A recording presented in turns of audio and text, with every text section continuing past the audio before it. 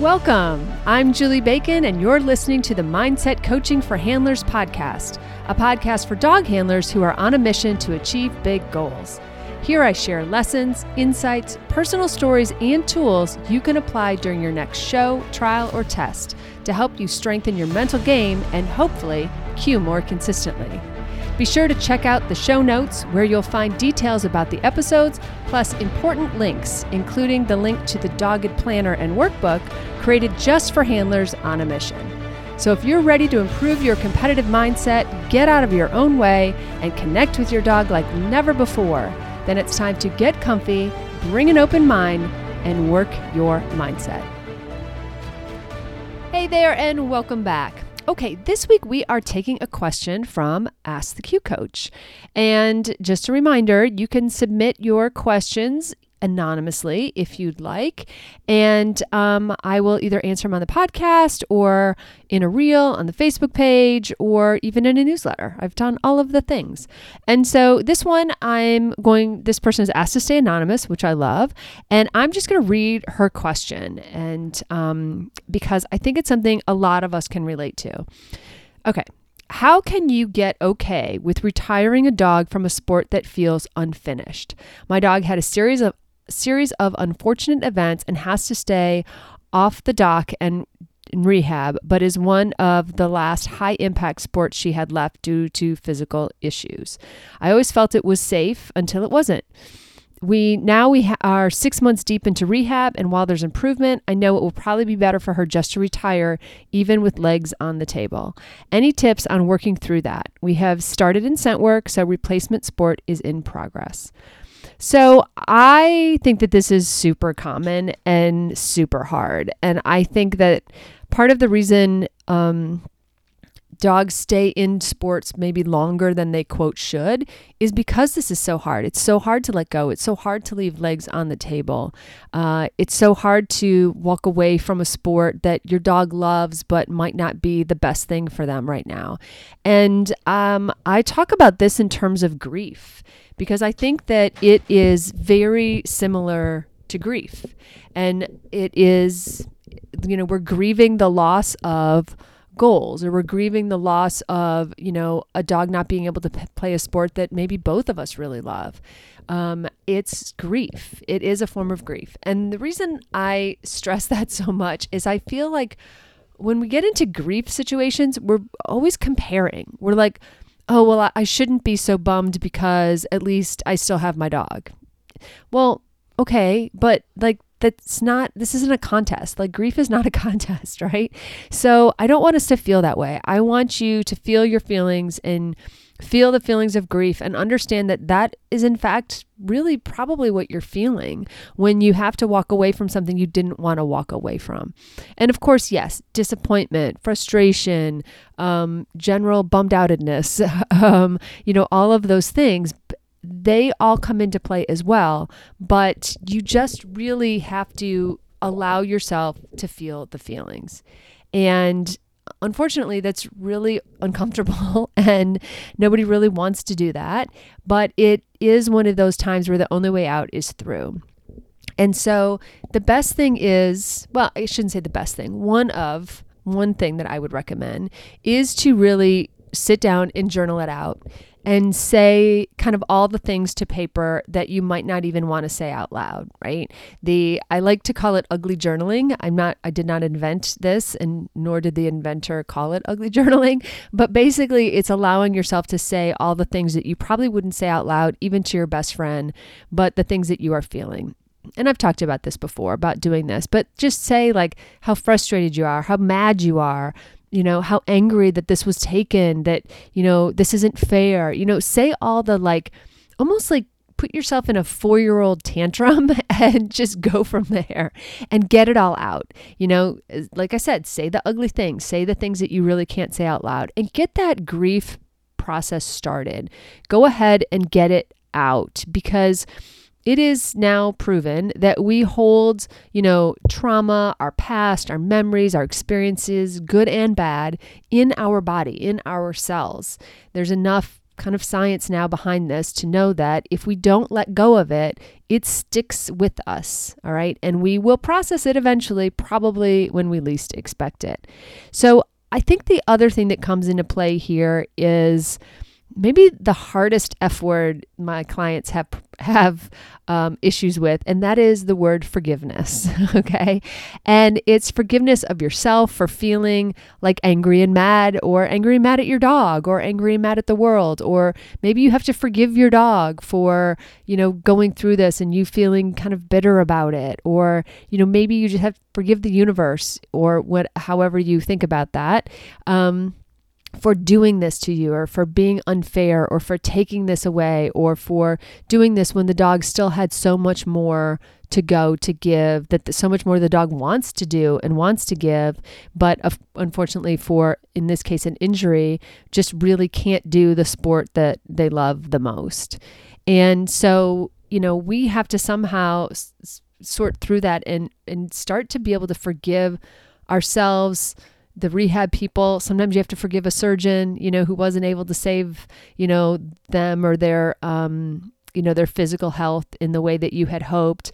I had that a little bit with Trip, his TPLO, it went okay, but it wasn't kind of the saving grace that we hoped it would be, right? And so that's disappointment. And no, I'm not really mad at the surgeon. He did a good job, but damn it, why wasn't this able to be fixed? Why wasn't this the thing that did the trick, So we get all of these feelings, and in a lot of ways, society tells us we're not really allowed to have them or express them or say certain things, right? We're supposed to be grateful and happy and look at the sunny side and, just be happy. You still have your dog and he's able to do other sports or whatever. And you are.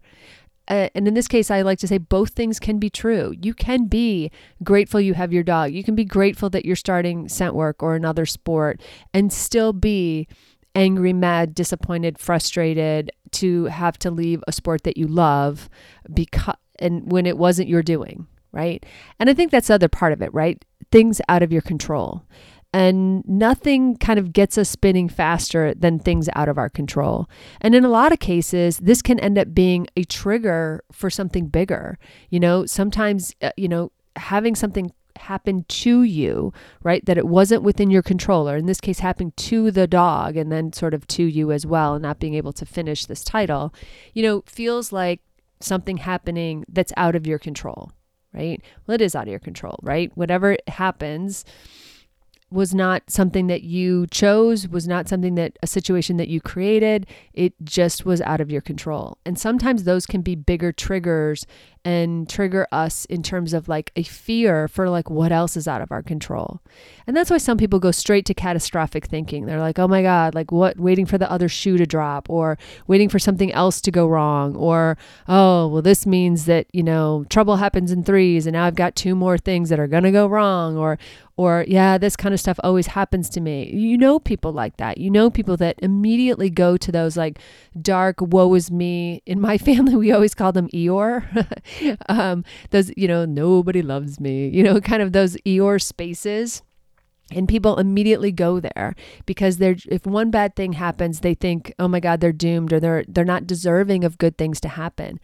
And really what it is that there is a trigger, something could have been you forgot your umbrella, for that matter, right?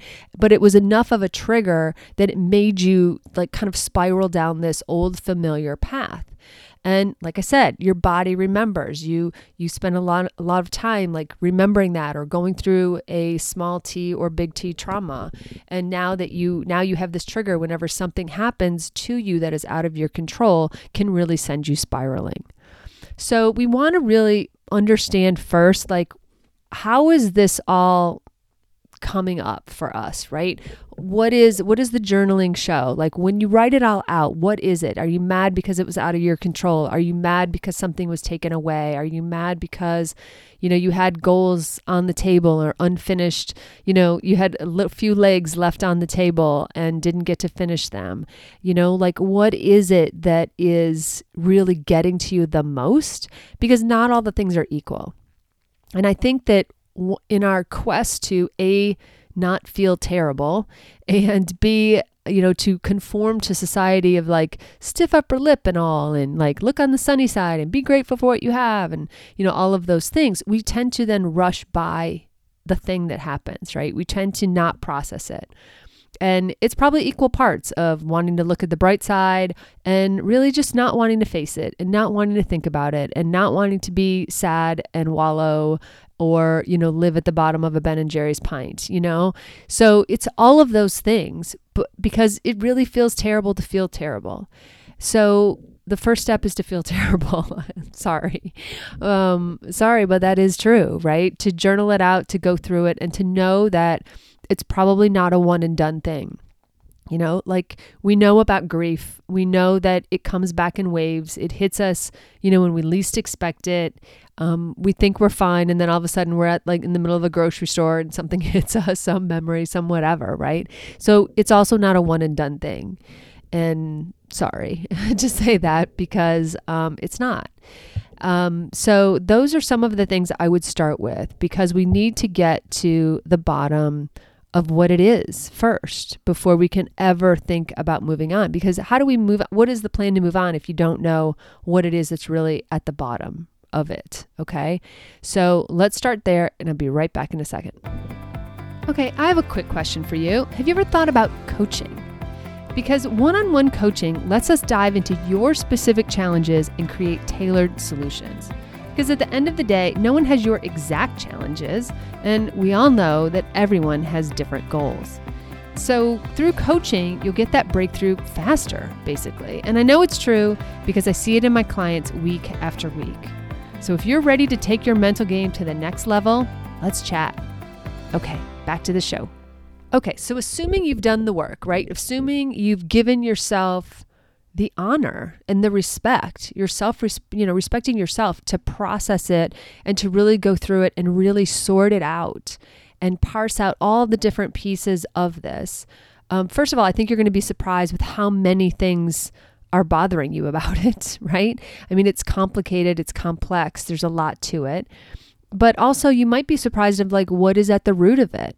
Maybe you are surprised that, you get to it and it's triggering your, something that happened when you were a kid and you were, felt like out of control or something, or your favorite, your dog as a kid got hurt and something like that. Like, I don't know, I'm making it up, of course, but I think you might be surprised if you really keep digging and you really keep asking yourself, is that all? Is that all? Is that all? And giving yourself permission to say the ugly thing, do the ugly journaling, knowing that you're going to like burn it, set it on fire, make sure it never sees the light of day. No one else is ever going to read it, etc. Okay. So assuming you've done that work, assuming you've gotten ugly, and done the ugly crying and done whatever else that you need to do. Now let's talk about the moving on. Because it is a real thing for those of us who are there's a lot of aspects of it, right? It's a real thing for those of us who are very goal-oriented to leave legs on the table. Okay. I've left legs on the table. I've been really bummed about that. Having to change sports, and I've done the thing where you like look back and you're like, well, maybe, mathematically it's possible that I would only have to do this many trials or this many tries, and then we could be done. And so we've done it. We've all done the rationalizing, the trying to figure out if it's possible, the trying to figure out what it would take, could it be done? Maybe, whatever. And I want you to understand that does not come from a place of you being selfish, because some people will say that, or it doesn't come from a place of you not caring about your dog. No, never, never, never. It comes from a place of you setting goals and wanting things and having had a plan and having the choice to pursue the plan taken away. Right? Which is why it gets into the grief realm, because it was taken from you. It was out of your control, and you didn't get the choice to cross that goal off of your list and say, you know what? I changed my mind. You didn't get the choice. Someone made that choice for you. Something, some moment, some experience made that choice for you. Okay. And we we're goal-oriented people. That's probably why you listen to this podcast. You have goals. You want your better mindset. You want to be able to, be more confident, consistent in the ring, yada, yada. So that's why you're here. You have stuff to accomplish. And when someone takes away your option, that freedom to accomplish something, to go for something, that's a big deal. And that hits us in a very specific place, right? Any athlete who has gone through that and can't do their main sport, or, gets sidelined after, in the recent case, after 3 plays or something, right? Like, it can really be a big deal. All right. So knowing that, we have to remember that, yes, you are not selfish for wanting those things. That's the first thing I want to tell you. And you're going to actually, feel some real pangs about that. All right. But I think, the one thing that this person is already doing, which is looking for new sports, looking for scent work, looking for new things to do. I think that is really important because it kind of helps fill that void of wanting to go to competitions, wanting to be in that environment again, wanting to have new goals and set new things that they can do together, and knowing that their dog loves to work and wants to be doing things. So you do, I think, need to replace the activity. Now, you might not be able to replace it always with something competitive, depending on the injury, the rehab, what you're dealing with, etc. Or maybe, all you guys can do is scent work and neither one of you likes it, right? I mean, who's to know? So, but I do think it's important to look for things to do, even if you start getting really into rehab. I knew somebody once, one of my clients once, who, through a rehab with her dog, she suddenly got really into it and then ended up pursuing like some massage therapy and some other things and ended up making a business out of it. It just was one of those, those places that took her to this place in life that she never would have gotten to had her dog not gotten hurt. Right. I know for myself, I'm much better at conditioning my dogs. I'm much better at paying attention to my dogs and what they're going through because of injuries and surgeries and things that I've had to go through to get to the other side of it. So there is eventually a sunny side, right? There is something good that will come out of this. There is a pivot or a change or something that will come out of it. But I want to tell you not to rush to that end. I feel like a little bit in this question is like, make me feel better now. And some of me says, I got to make you feel worse first. And again, that's not the uncomfortable place to be. No one wants to be there. I love that this person is trying to find a new sport. I think that's really important. I think that when we have dogs who work for a living and are used to the adrenaline and the expending their energy, they still need that outlet. So if it can't be a new sport, if it needs to be some other type of activity, to find that, even if it's maybe not your favorite, but it's something that they can do, I think that's really important. And, I think that there's something to be said for like the ceremony of letting a goal go, easy for me to say. And even doing the writing the legs maybe on a piece of paper and burning them and letting them go and making way for something new. You might need kind of a ceremony. It's my best word for it, a ritual, whatever, that kind of says, you know what, I'm letting this go and I'm making room for something I don't know that's coming. Or, somebody's going to show me something, or I'm, going to allow that to come in or whatever. But you do have to finally let it go. Even if you've written it in the back of a beautiful dogged planner and you've been title tracking using those fancy little paw prints and you have to rip it out of the planner and so that it's not in your eyesight anymore, then do that. The last thing I would do is, for me, every year, and I talk about this when I do goal setting, every year I write down all of the goals that I have for my dogs, obviously for the coming year, but I always redo their lifetime goals as well. And I never take I shouldn't say never take anything off the list. What I mean by that is I always write down even the things they've already accomplished. Right? So if I have a lifetime goal for them or a 3 to 5 year goal for them and they've already accomplished, I write it down and I check it off. And I do that again and again. So like come January or come December, when I start thinking of my goals for Trip and Moxie, I'm going to write down all of their lifetime goals and check off the ones that they've already gotten, because I want to celebrate always what they've already done. It's a great reminder to see how much your dogs have already done, even when we are constantly focused on what's next, what's next, what's next. And, when Indy left about 6 weeks ago, I definitely left some legs on the table, but I can look at all the things that she's accomplished and be really proud and happy about that and go, yeah, there were a couple more titles she was so close to, like one she needed one leg for, etc.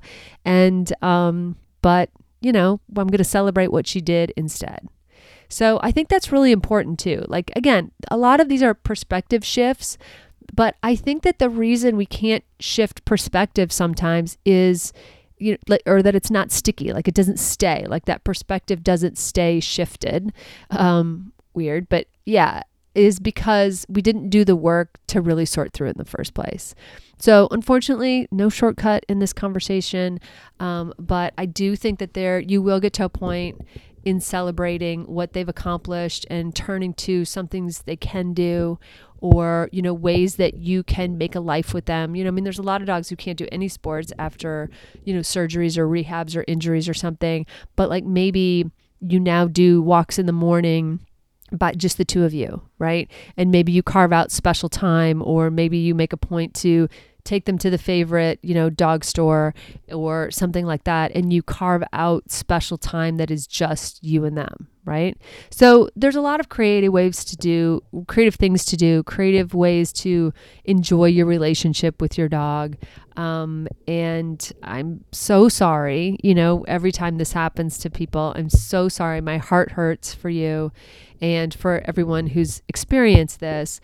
But unfortunately, you got to go through it. But then on the other side of it, I think something really great is going to come. And I want to make sure too that when you take on new sports, you're not bitter about it, right? Like if, for instance, in this case, going on to scent work, I think scent work is a great choice, especially for dogs in rehab or older dogs. It's amazing, right? That's, low impact. Indy loved it in her later years. It was fantastic, but you can't go into it with like bitterness about, well, it's not agility or it's not this anymore. Yeah, this is all we can do. Like if you go into it with that, like your heart's not into it. So make sure that you are showing up fully for it and having the best of intentions, and then you'll get something great out of it. Something great will come out of it. So I hope that helps more than just my person who asked the question, but I thank you for asking the amazing, great question that is also painful and heart-wrenching sometimes. So thank you for sharing that with us. And as a reminder, check out the show notes always, because there are some links in there, including a link to the little form to ask me a question, because I love it. Bring it. And also just check out the show notes in general, because there's some great stuff in there. As always, no matter what you are up to this week, I hope you have a fantastic week with your dog.